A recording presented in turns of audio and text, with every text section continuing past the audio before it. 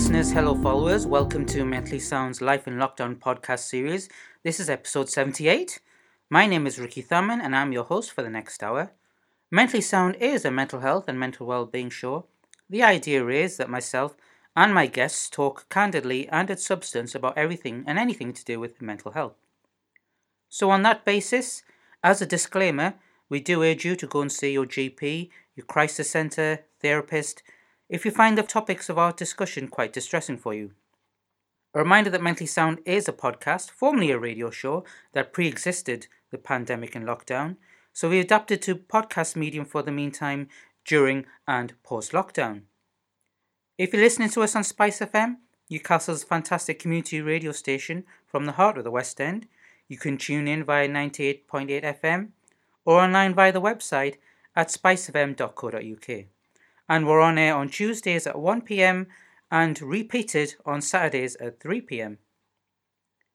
If you'd like to get in touch, perhaps be signposted to a guest or seek advice from our therapist, you can email us at mentallysound@spicefm.co.uk or get in touch via the social media where I have links to all our shows as well. On Twitter, we're at _mentallysound. On Instagram, we're at Mentally Sound Radio. And on Facebook, it's Mentally Sound Radio Show. And on our Facebook header page, you'll find the links to all our updated archives to all our shows and all our podcasts, with all the relevant topics listed underneath. We're also on the relevant podcast platforms.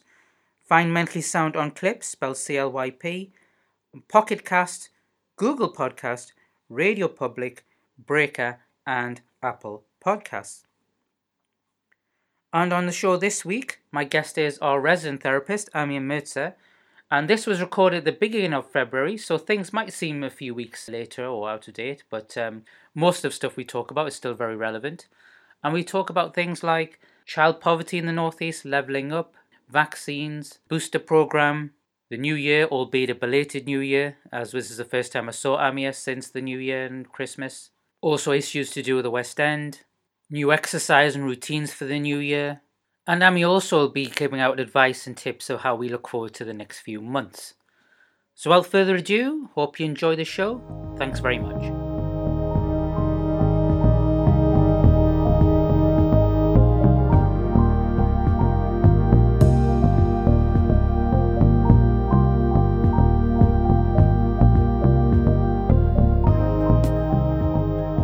Welcome everybody.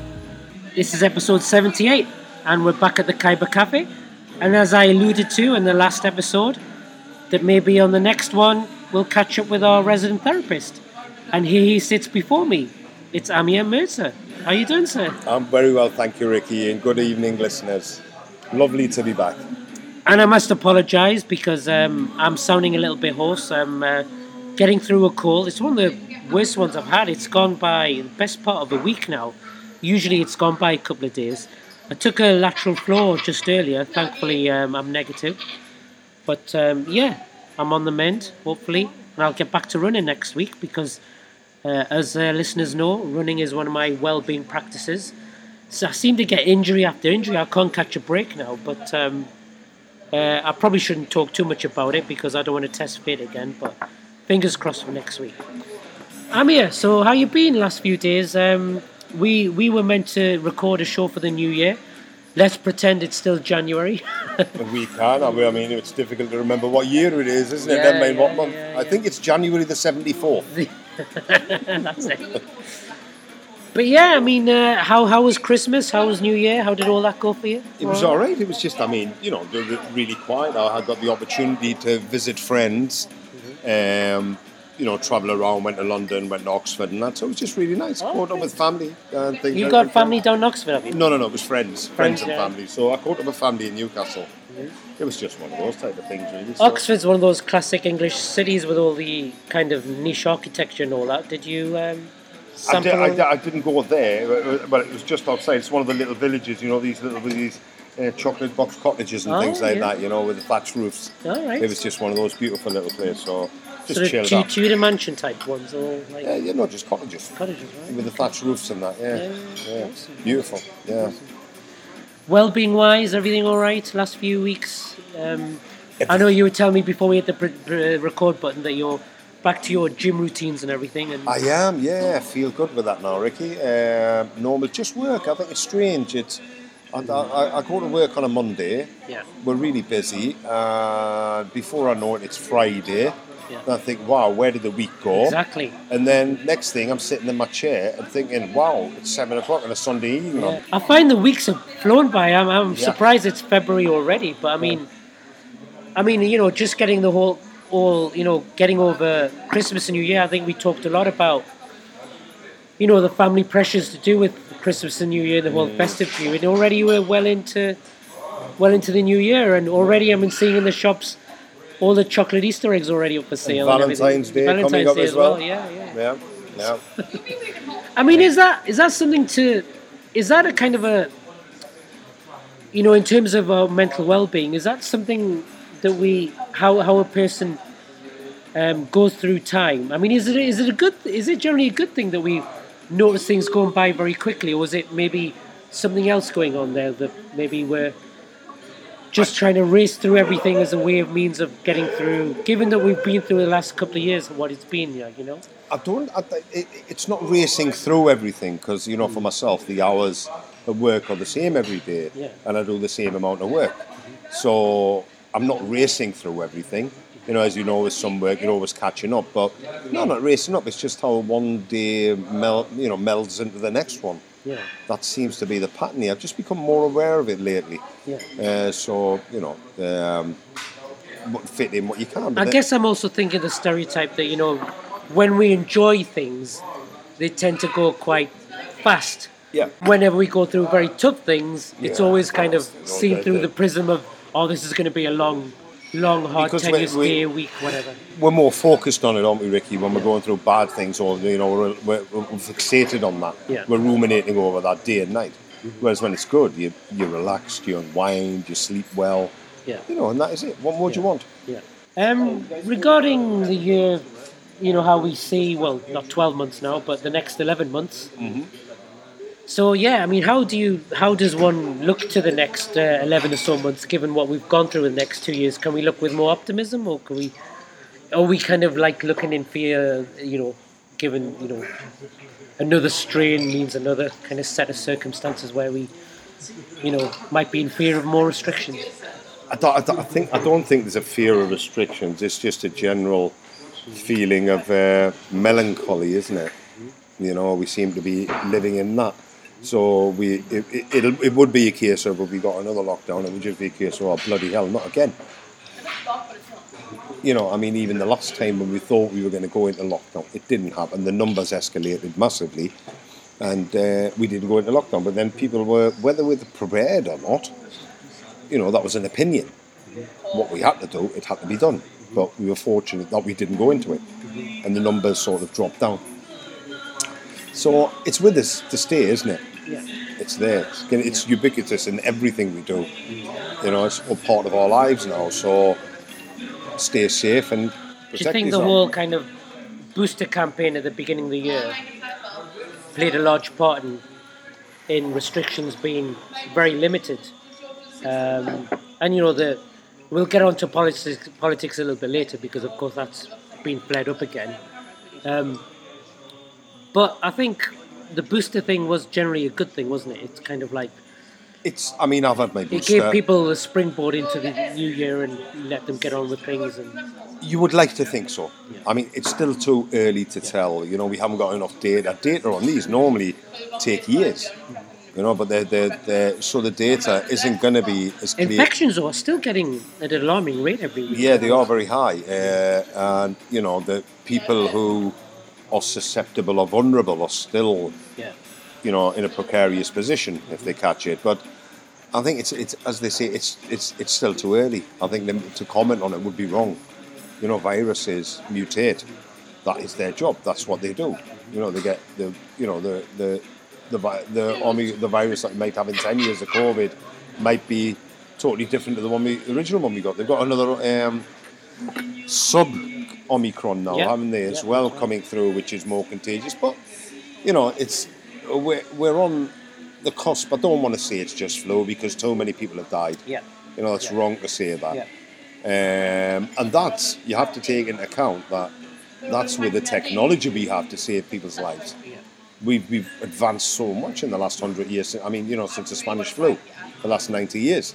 So we've advanced so much, and we still weren't able to save hundreds of thousands of people. I don't know if you saw, but a lot of the naysayers have put out in the media that apparently data suggests that lockdown was contradictory to people's sort of death rates and stuff. That actually made it worse in regards to counts. Did you see that? No, we're not going to know that, are we? No, not at this stage yet. No, it's too early to tell. Too early to tell, and I think that the people who survived, I have friends who have died. I've had friends who've survived, and it's going on to their mental health. It's what it triggers with them. Yeah. I had a friend of mine. He went and got his booster jab, and he was in hospital for 12 days, critical at times. After the booster? Before the booster, last year. And he got the booster a couple of months ago, and he called me the next day and he said, I haven't slept all night. He said, because the feelings I got from my booster all night, I just couldn't sleep. I thought I was going to end up in hospital. And he said, I knew it was silly, but he reacted to it like a lot of people have. Right. And so that's the knock-on effect of it as well, isn't it? The mental side and the physical, long COVID, everything else. Yeah. And as you know, anything that affects the lungs is very debilitating because it's going to cause fatigue and everything else. That's what happens, with that. So you've got to take time with it, really. And I don't really like to comment in a sense. I'm not. If you want to get the vaccinations, get them. If you don't, it's a choice, isn't it? I'm going to say it's good for you or bad for you, but I've been fortunate that I've actually hadn't had any side effects. I think we'll get on to that because that's a really important point. Because I know that a lot of the healthcare staff, there's been a lot of demonstrations recently about the main mandatory and stuff. Yeah. So, but I want to go back to an earlier point you made because I think it's quite crucial about there's still vulnerable people out there who I think their voices have been a little bit forgotten. Yeah. Given your job title, you work with a lot of children and children's mental health.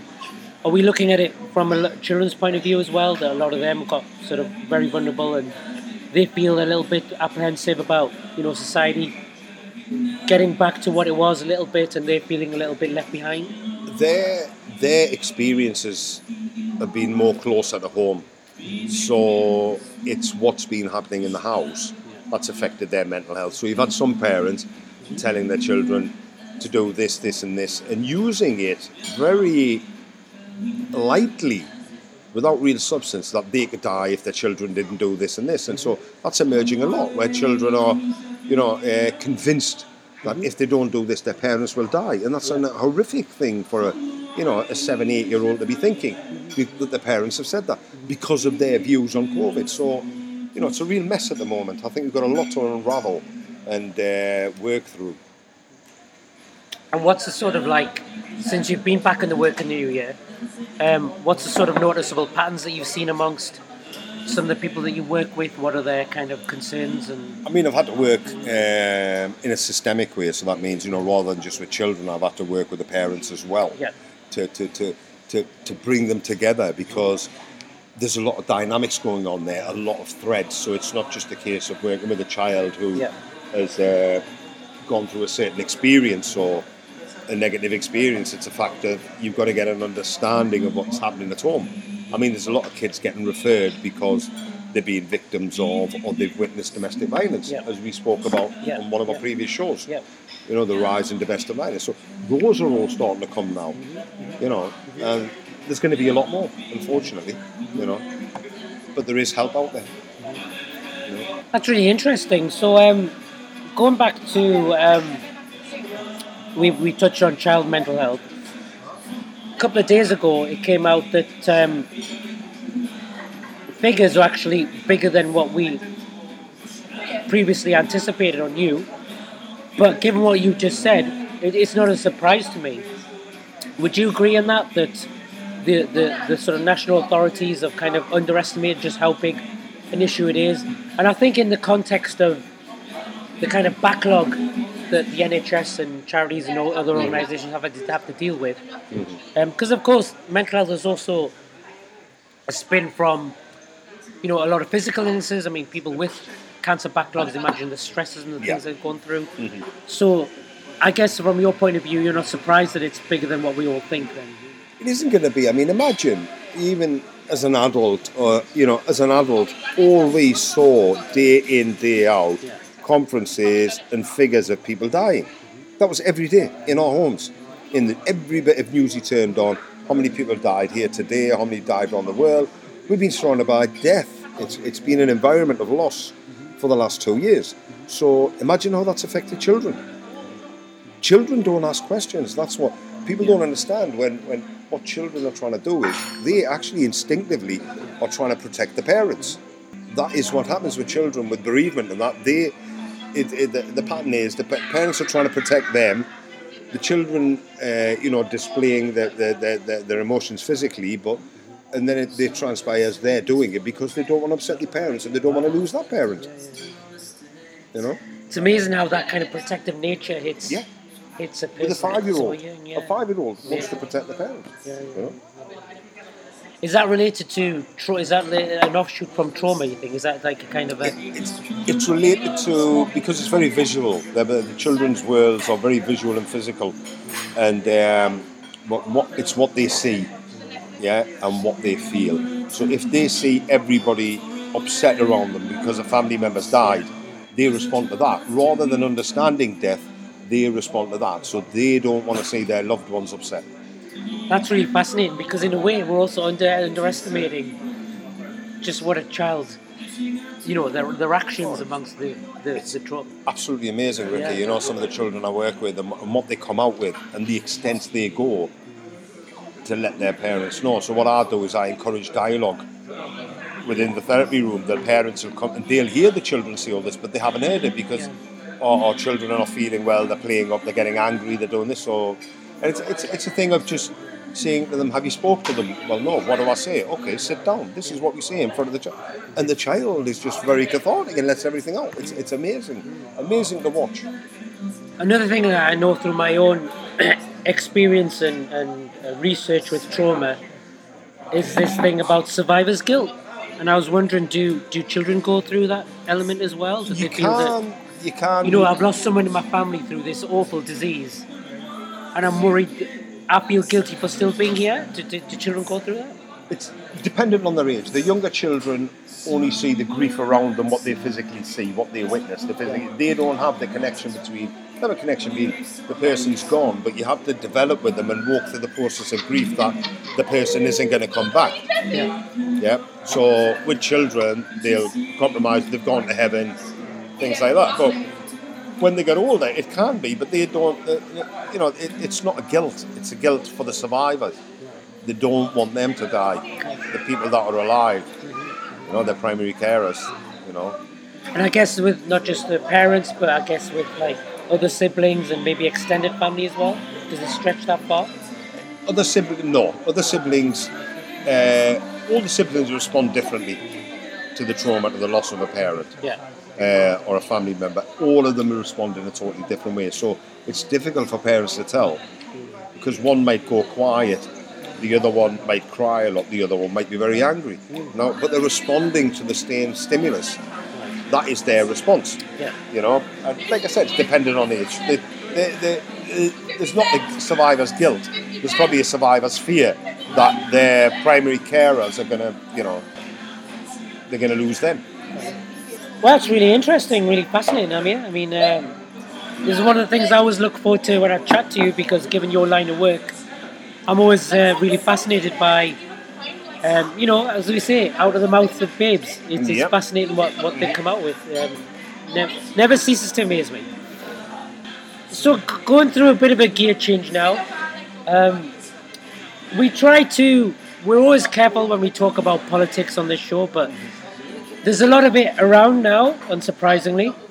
Let's just say that certain people who made the rules, which we all had to adhere to for the best part of 2 years, turns out that they haven't been following them themselves. And I was just curious from your point of view, how does that... going back to the word guilt, because I know that a lot of people's testimonies which I've listened to on the news and radio, they've had to say goodbye, or they never had the chance to say a proper goodbye to dire relatives.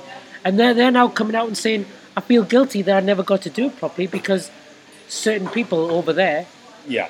were either jollying it away, or maybe they did get to say goodbye, maybe in a proper way that we couldn't. So my first question to you is, are their feelings justified for feeling that way, given what the revelations have revealed? They are, and you know, I've got to remember that this is a family radio station and I can't use expletives, Yeah. but I mean, yes, of course they are. You know, they lead by example, but I think, you know, if you want to talk in a political way, the current government have always done what they've wanted, and you know, they're a classic example of the class divide. Yeah. You know, that's how they ran politics. Yeah. So, you know, they're fully entitled to, these people are, because they haven't had a chance to process their grief. You know, the time is, look at times of war. A war ends, and then we can process the grief. Yeah. This COVID pandemic has never ended. They're constant reminders Yeah. of what's going on. This anger, confusion with how we responded. At first we didn't respond quickly enough when we had a choice, and then we responded too quickly. So, I mean, And imagine for a lot of people that grief probably hasn't even started yet. no, it's difficult. You know, Auntie died of COVID there last week in Oh, Glasgow, sorry. but she was ill in hospital. Sorry to hear But and you know, she was old. She was old. But the thing is, they have a DNR, don't they? Do not resuscitate when you're over 80, I believe it is, isn't it, or 75? I think so, yeah. Yeah, they have a DNR. She was 81, and it's processing that. But then you get a guilt of, you know, there's a common theme, isn't it, saying like, you know, oh, this has happened to me, and then sometimes people compare it to, oh, well, it could be a lot worse, you know. There's, you know, the parents used to use, you know, there's children starving in Africa, you know, if you're not eating your food. Yeah. But those comparables, and that we sort of grow up with that, but there isn't a comparable to this. What are we saying? Are we saying my grief is worth less than yours? Yeah, sure. You know, you can't bargain with grief. Sure. You know, it's not up for bartering. Sure. You've lost a loved one, and that's it. It's what it means to you, not to anybody else. And this is a platform now. Of course, the press dig it up to let the government know what it's up. They know what happened. The part is when they play dumb. That surprises me when the politicians play dumb. Oh, I didn't know. Well, you set the rules. Yeah. I mean, some of the excuses have been come out quite laughable. We've had quotations of like ambushed by cake. I never knew it was a party. I don't know what the difference is between a work gathering and a party. Yeah. I mean, it just makes it all laughable, really, doesn't It's it? a mockery, isn't it? Yeah. And that just strengthens people's anger about it all, doesn't it? Really? It's a mockery, and it's disrespectful to all the people that have died. You know, even the politicians on his own party turned around and have said it to him. So, you know, listen, this is politics. You know, politics has never really been clean. When has it ever been clean? But now we have more access to it. You know, 30 years ago we didn't. We didn't know what they were talking about in Parliament. We didn't get that beamed into our houses. Yeah. You know, but now we hear everything. The power of press, the internet, you know, everything. We've got access to a lot more. And it can be quite overwhelming at times, can't it? You know. You know, I'm a big advocate as I'm sure you are as well, in terms of listening to the victims. And so one particular group I listen to is the COVID bereaved Families for Justice. And I think they've been, since this all began, they've been really consistent with, you know, making their voices heard. You know, they've had their hearts painted on the walls on South Bank, I believe, on South the Thames. Bank, yeah. And since these revelations that came out, I mean, boy, have they showed their anger. I mean, to the point where whenever these politicians come on camera, some of them even smirk. Yeah. And I would be angry with that. I mean, what gives them the right to even smirk in this context? I mean, be serious, show compassion, show empathy. And I know when all this comes out in the wash, I mean, there's probably going to be... We're probably only just dealing with the tip of the iceberg. But, you know, when we think about grief, one of the most famous bit of grief we saw on TV was with the Queen, sat alone. Yeah. As she, you know, Prince Philip. You know, and I don't think you have to be a royalist necessarily to feel that. I'm no royalist. That was an example. That was hugely symbolic picture, wasn't it? It was very symbolic, and it was an example of what was actually going on. Yeah, and to find out that on the eve of that day, they had a party. And not only that, they actually snuck out with suitcases sneaking back with bottles of wine. I mean, Yeah, but can I just say something? yeah. The police involvement, they're only going to get penalty fines, I know. fixed penalty notices. That's what they're going to get. You would think that even the police being involved in the first place was enough to people consider, their positions. You see, the thing is this: you've got to look at the legal side. If they have had a party, they don't. This is a bigger political move which people haven't noticed. So the police are involved because if they have had a party which was unlawful and they haven't got fined, it sets the precedence. Everybody else who's been fined can then claim their fine back. So they're going to have to fine them just to reinforce the law so they don't have to claim the millions that people have already paid out. Absolutely. It's a financial move. It's a very underhanded political thing. They're not even bothered about it, but this is what's going on. It's a strategic move. It's not them getting justice. If you paid a penalty fine, well, hold on, they didn't. Or they had a party. Well, mine wasn't a party, it was a work meeting. Yeah. I want my money back. Exactly. And that's it. Opens up the floodgates. The courts can't handle it. So my next question is, and I think I've asked a similar one in the past, is if, God forbid, there's another big variant and it's causing all sorts of problems and there's going to be new restrictions introduced, you know what's going to happen, don't you? It says, well, hang on a minute. When this was all kicking off a year or two ago, we know what you guys were up to. Yeah. What gives you the right to expect us to do the same this time round? So then you've kind of got all sorts of problems there. I mean, where does that leave us then? As a collective, is how we go through another. People reacting as a collective, they're reacting in different ways as individuals. As a collective, you can get a mob rule, you can do anything in that way. Yeah. They're more fired up. I mean, my personal thoughts are, I've just looked after myself, not in a selfish way, but in the fact that, the rules that are followed are to protect myself, not anything what the government. Well, even when you look after others, you've got to look after yourself as well. No, but this is what I'm saying. So my answer to that's a difficult one is, what's going to happen is at the end of the day, if there's a big pandemic going on over there, and there's a chance that it kill you, what am I going to do? I'm going to protect myself, not because the government tells me or they don't. Because even in the last lockdown, I was still going off for 7-8 mile walks. I never got stopped. I was working for about 6 weeks into the first lockdown and then stopped, and that's what I did. But I kept away from people, because I've got vulnerable family members. So we've got to look at it logically. What are we going to do? Well, if I tell you, not to go in that body of water because you'll die, well, the politicians were swimming in it last week, I'm going to go in it. You see, it's you're in conflict, aren't you? You can't win at this one. I would suggest as well that to the public, given what we've learned very recently, and given what we've all had to do ourselves and for our fellow human beings, it's more credit to ourselves as a public. I'm almost like I want to shout a scoreline, public 1, politician 0, because we did it properly. We as a collective, we saved lives.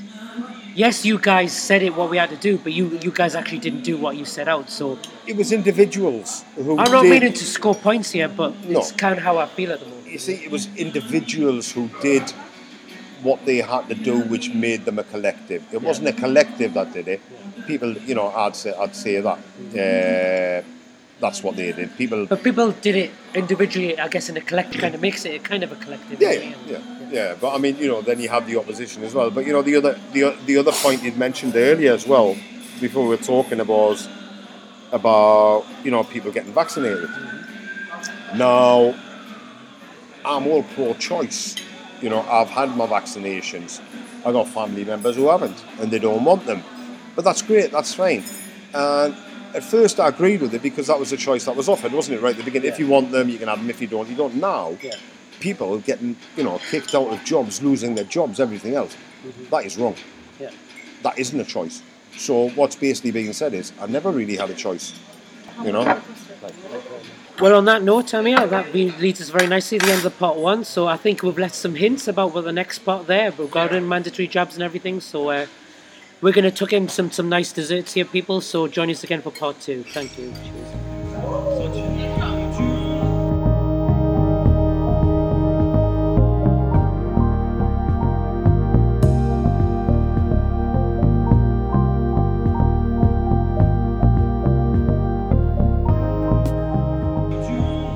Back again in the Khyber Cafe. Our therapist Amir Mirza sits before me once again.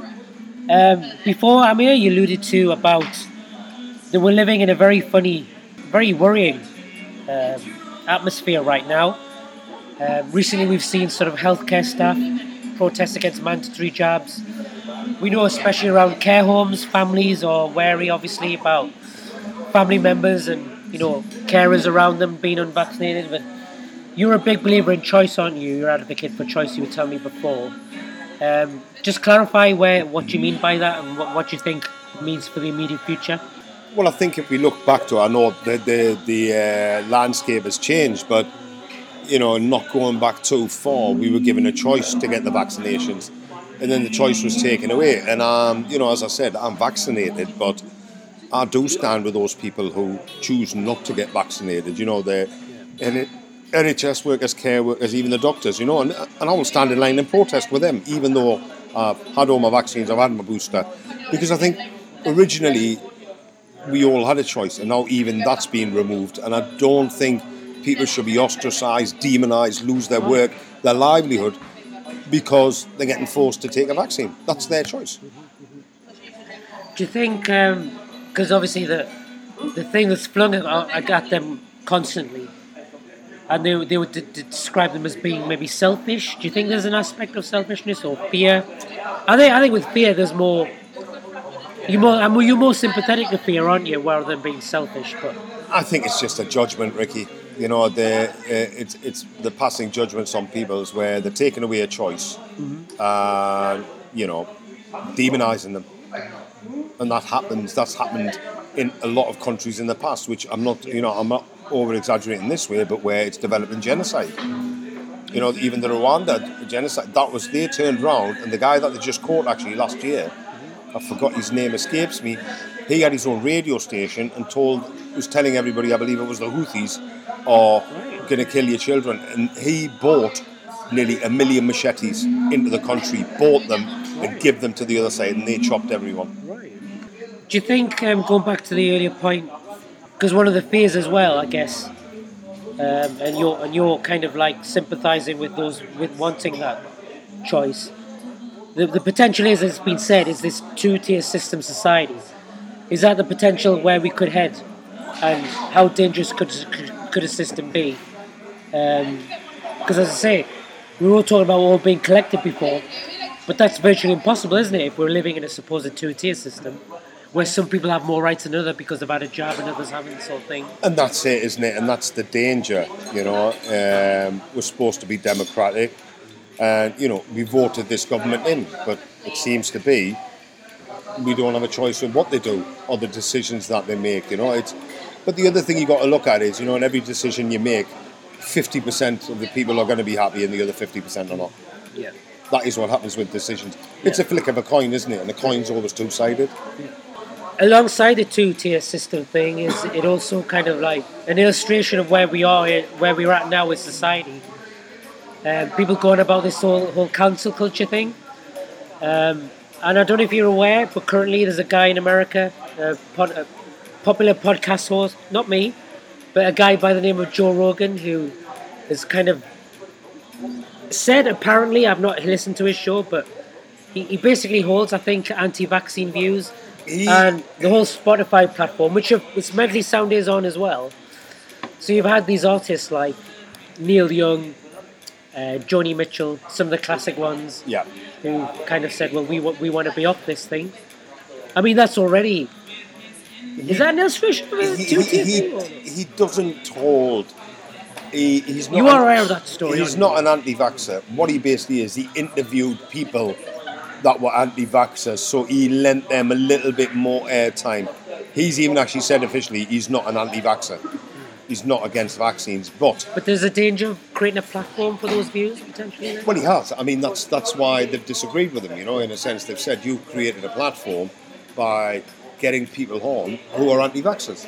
So, I only get... If you only interview people who like chocolate cake, then, it makes your show about chocolate cake, doesn't it? And that's the thing going on with Joe Rogan. But he has denied. He said he's not an anti-vaxxer. Okay.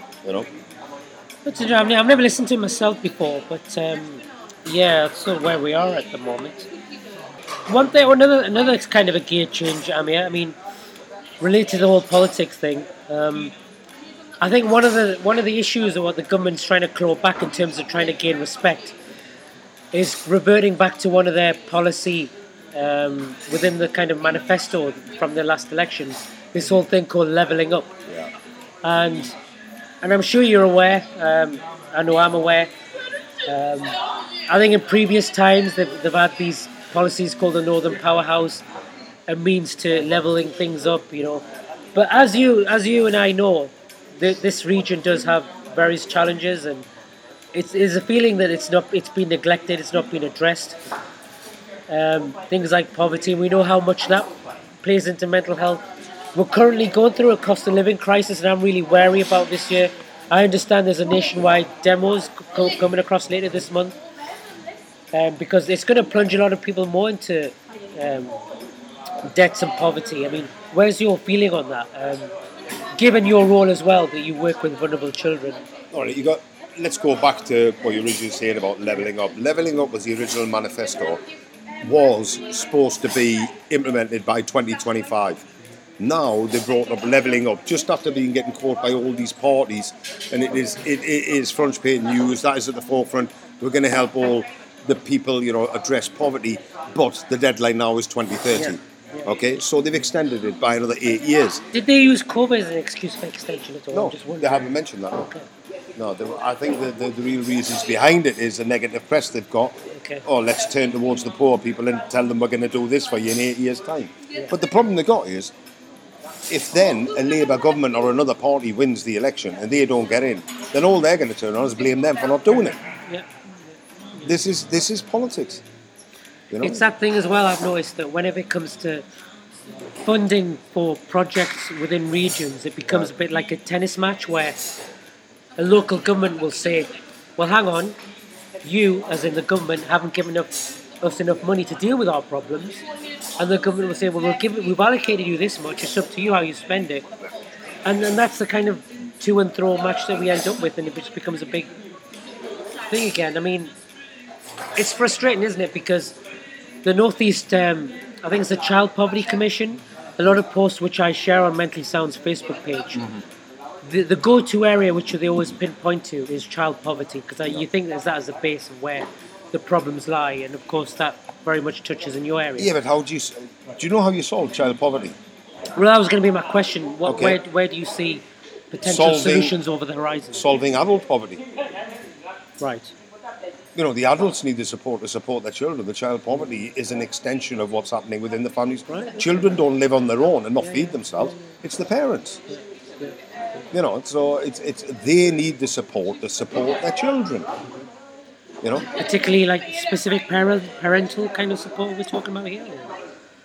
I mean, things like welfare and. I think it needs to be grassroots projects. I think I would like to see in specific areas money invested into those, because you get Newcastle City Council, say they turn around and say, oh, we've got this bad pocket of area in any whatever, mm-hmm. Let's direct a lot more money at that because we've got the affluent ones. But it doesn't work like that. Mm-hmm. If you travel around some of these areas, these poorer areas, the streets are a mess, everything is a mess, and it's not going by anything. You go to the more affluent areas, you won't even find a bit of paper on the ground. Exactly. So where does it start? I'll tell you where it starts. Right? It starts with the local governments. All right, not the central government, give them the money. The local government is, the local councils need to address this in a way, rather than what they did back in the 50s, 60s, create these little estates where they put all the poor families in and let them live in any room in these concrete jungles, which they're all starting to knock down in London now because they're worth so much. So this is what happened in these areas. Bring up these areas. We used to have a lot of regeneration here, in the 80s, in the West End of Newcastle. Yep. They were building the plantations, the plant pots in the streets, and they took them all out now. You've got them in the top of the streets somewhere. Am I right in thinking the Biker World project was an example of regeneration in the East End? It was, yeah. It was, yeah. And you think the West End deserves more of that kind of examples in a way? You need pride in the environment. You walk outside, and if you see, rats running around and piles of rubbish, how are you going to respect that? Yeah, exactly. You're not. You're only going to add to it. So you'll see people walking along, there's rubbish lying on the floor, they'll drop rubbish on top of it because it's there. It takes the responsibility away from them. Yeah. You know, spend it on the deprived areas, bring those up, make those more livable. That'll create a bit of positivity. Yeah. You know, it'll give people something worthwhile when they look out the windows to say, yes, we can get through this. We will work through this. Look where I live. It's a nice area. And I'm quite happy to take my kids outside here rather than have to travel further apart. That's right. That's right, you know. A word you mentioned before is one of my favourite words, grassroots. So, I mean, that's one of the consistent things, one of the good consistent things out of the lockdown is a grassroots project that goes around to make sure that our fellow people within our community are all right. Is there anything you can further extend on that? What more examples of grassroots things do you think deserves more highlighting, which can save, help with those solutions go through, as you mentioned before? I think there's a number of organisations who are doing it, but they're small organisations. So we'll hear of these, Good Samaritan stories. They need to be a lot bigger, and in a sense, once you break it down to communities, whichever they are, they can be the, Eastern European communities, the Asian communities, everything. They're not addressing this.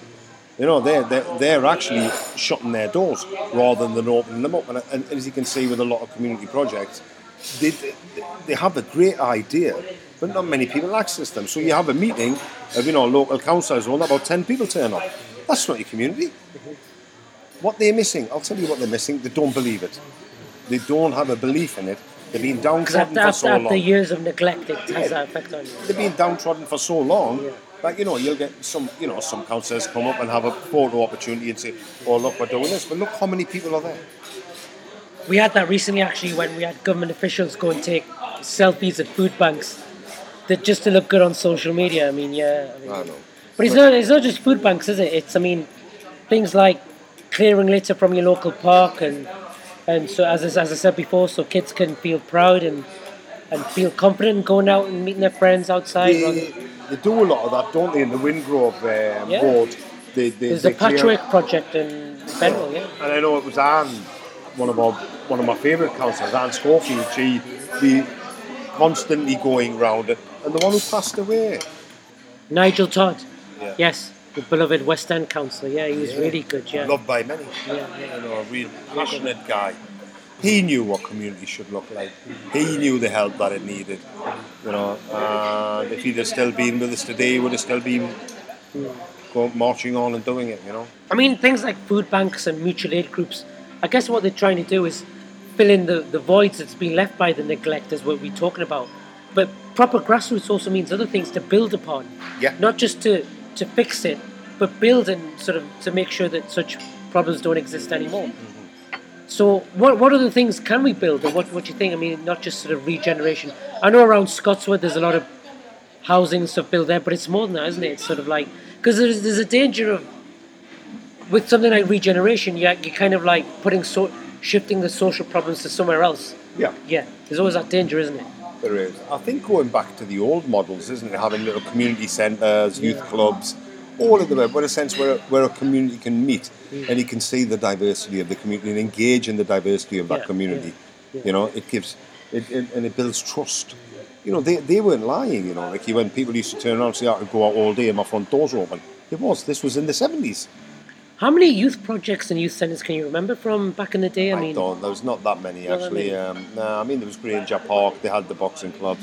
And I remember in the 80s, there was like a couple in places like Simonside in the outer west, which I used to remember. There was loads all around in different areas. But when you were growing up, you stuck to your area, so we stuck to the West End. But I know when austerity came along and cut to the community, a lot of them kind of went, didn't they? Yeah, but the thing was that they were the ones that were affected straight away.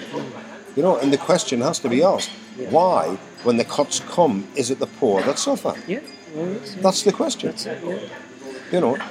One of my favourite buildings at West End is the West End Library on the bottom of Condacum Road.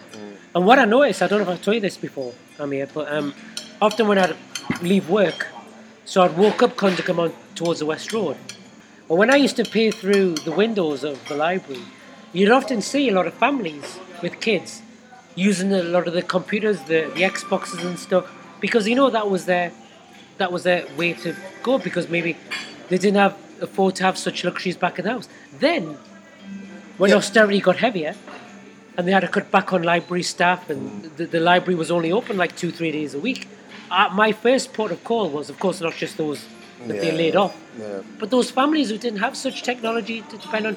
And how much did we depend on technology during lockdown as well? So that's the Riverside project now, isn't it? And they're doing really well. They do a lot for women's groups. And Bonner runs that. Anne Bonner. Yeah, she's great actually. I met her a few times, and they do a great job there. And I mean, we need. Do you know we've got Action for Children down there on Adelaide Terrace. We've got Children Northeast here. We have, all who've been previous guests on the show. All of them around here. Yep. You know, look how many we got. But in a sense, nobody asked the question why. We've got the British Red Cross as well. That's right. And, you're right, though. It's loads of like. They're all here. Yeah, it's symbolic of what actually is going on. We've got the busiest food bank in the country here. Yeah. It's these claims. You know, it needs to be looked at. Why are they here? Is it cheap rents? Might be that. You know, it could be another. But this is where they are based. But what difference are they making to the community? Nationally, these charities are amazing. You're not doing it, and there's a need. So it needs like grassroots help. It needs. Why am I doing Mentally Sound from the West End? Yeah. In a way, that's another thing. Yeah, we need it from the bottom up, not from the top down. Yeah. And this is what they're trying to do. You know, they're trying to throw money from the top down. By the time it's seen here, we don't see much of it. It's mostly gone. You know, and what people forget, and I say this, the people is, we're getting told to suffer, but all these council people, these politicians, they're public servants. We pay for them out of our taxes. And not only us to having those groups there to fix it, but also the fact if we build on top actually stops us from being complacent as well. Yeah. Doesn't it? Yeah, makes sense when you think about it that way, doesn't it? So, mate, we've just got a few minutes left. That's been a really enjoyable discussion. I just thought, last few minutes, I want to build up a little bit upon your expertise a little bit more for people out there who are a little bit unsure about 2022, and given that you're kind of a man of wisdom, well, I'd like to think so anyway.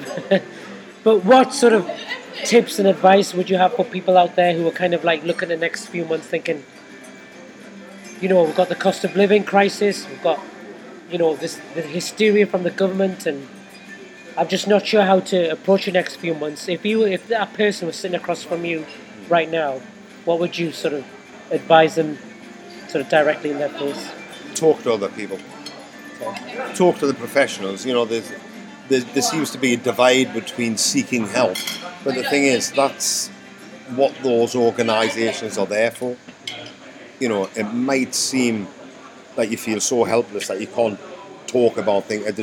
Actually, that's what specific organisations are. Access it. It's there for you, in all honesty, and they will help. We help people every day. And it's a sign of strength to step forward and get that help. Now and it access is. it. Yeah. Of course it is. Now it is. Whereas before it was tarnished. Do you think we've gone beyond the stigma of that seen being as a sign of weakness, which a lot of people kind of felt it was? Do you know what, Ricky? I'd like to think we have. But I mean, we've just had Time to Talk Day a few days ago, and that's been one of their overbearing messages, to talk, have a cup of tea, talk about issues. Talking about it helps unearth the kind of... Because, we mentioned those groups out there in the West End. Before I started the show, I wasn't aware of a lot of them groups. Yeah. It was through the research of, creating these radio shows. I was like, wow, are these guys really here? Yeah, let's talk to them. Let's signpost people there, man. Yeah. Let's do that. So that's your kind of that's what you're advocating as well in this case. Yeah, of course it is. Access it. It's there for you. Help is there. Whenever you feel helpless, there is help there, 100%. Just take that step to accessing it. You don't have to suffer alone. I think with things like finances, things like Citizens Advice are quite out there as well, doing sort of that kind of thing. And have you worked with such groups like that? Yeah, of course. I'm actually currently just gone on the board for Road to Recovery. I'm one of the board members there, and one of the guys who work with, and you'll actually know him, is Graham Brewis, who runs Clean Straight. He's been a guest before, yeah? Yeah, and he's. I was talking to him the other day. He advocates all this type of help as well. Yep. I believe it's Clean Slate on Facebook as well, and you can get some money-saving tips and that there. Yeah, well, if you listen to a podcast he did with us last year, he gives advice on there He's as well. Great, yeah. What about regarding sort of well-being advice from your point of view? sort of like, particularly I guess those who are by themselves, who can't rely on other people to do that. So any things along the lines of meditation or getting out there, you know, making use of outdoors, or even people who can't, for whatever circumstances they can't get outdoors much as well. That's the question, aren't they? I mean, you know, you said if they're alone, then if they have access to going outdoors, then they're not really alone. You know, they can get out there and exit. But the ones that are stuck at home, you know, they can access services online. There's a number of things, you know, there's a number of apps for mindfulness breathing techniques, which are absolutely amazing. The problem that people find sometimes is when they're overwhelmed psychologically, when they're wrapped in depression, you know, in deep depression, they don't see how that would work. But I can assure you, it works. You know, just take a little bit of time to yourself, and what that does, it will give you a break from everything that's going on, especially in the mornings. Give yourself 10 minutes, 15 minutes, breathing exercises, get them on YouTube, you know, listen to them, 10, 15 minutes. I can guarantee it'll set you up for the day. You're very right on that, because when I do my running, I always make sure that's at the beginning of the day. And the reason why, theoretically, I'll tell you why, and I wonder if you agree with me, because my anxiety is at its most heaviest in the morning. I know we've talked about morning anxiety before, but I feel that if I've achieved a decent run in the morning, I feel like I've already achieved something like quite major. So it sets me up for the rest of the day. So in a way, what lays ahead of me in the next few hours shouldn't be as big as it should be, daunting-wise, because, hey, I've just done a decent run, I feel quite good about it. So yeah, but that's gratitude, isn't it? Is that how you define it, gratitude? Define gratitude that you were able to go you mean for a run. Self-gratitude? Yeah, any form of gratitude. Any form of gratitude is positivity. Yeah. So you've gone for a run. Be grateful that you were able to go for a run because it sets you up for the day. Definitely. Yeah. And last word on this, because it's something that I've wondered about as well. And of course it relates to the whole New Year thing and resolutions, and people talk about, you know, going to the gym, but what are the gyms like now in terms of, let's say you know, person A, and I've got some serious issues regarding, let's say, more my mental well-being than physical well-being. I go to a gym, I meet a personal trainer, and I say to that person, I'm really interested in joining, I want to be committed. Do you have certain tips that will really aid my mental well-being? We know what the physical benefits are for. We've been talking about them for years and generations, but do you have specific courses, ideas that you know that will help me on a mental well-being basis? The physical is actually going to help your mental. Works both ways. One works alongside the other, because, you know, as we release certain chemicals. As we say with mental and physical health, you know, it's got to be. They're intertwined. You know, they're one the same. And as you know yourself, with like you said, the mental and the physical, you have psychosomatic presentations when a person's mental health gets overwhelmed and they get physical pain. Yeah. So the same goes with training and that as well. The best advice I can give for training is, don't ever start training next Monday. Start every other day, because that Monday is never going to come. Yeah. Good one. Good approach, yeah. Because I'm wondering that, you know, I don't know if this is a stereotype, but when gyms used to be talked about in previous generations, people say, oh, well, I want to look good for the summer and all that sort of thing. But I feel more people are signing up now because it helps with their mental aspects as well. And I think it's good. It's only a good thing that message has been cut across to people now. What do you say? There's a lot more emphasis on health now, isn't there? It's all down to the internet. You know, we've got so much access to information and our well-being. You know, even a person who is at times feeling really alone, living on their own, everything, can access all this information from the comfort of their own house. You know, sitting on their couch, they can access this. So it's the connections, buying the information, doing the research. Sometimes we can get overwhelmed with research. Yeah.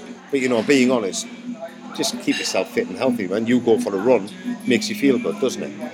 And that is it. What more do you want? Good note to end on. Amir, it's been a pleasure seeing you again.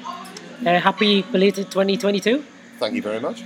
And hope you're well, listeners. As I say, we're not out of the woods yet. Things are looking a little bit better, but we can't take it for granted.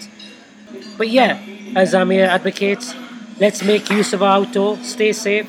I still wear my mask in crowded places because I think it's only sensible.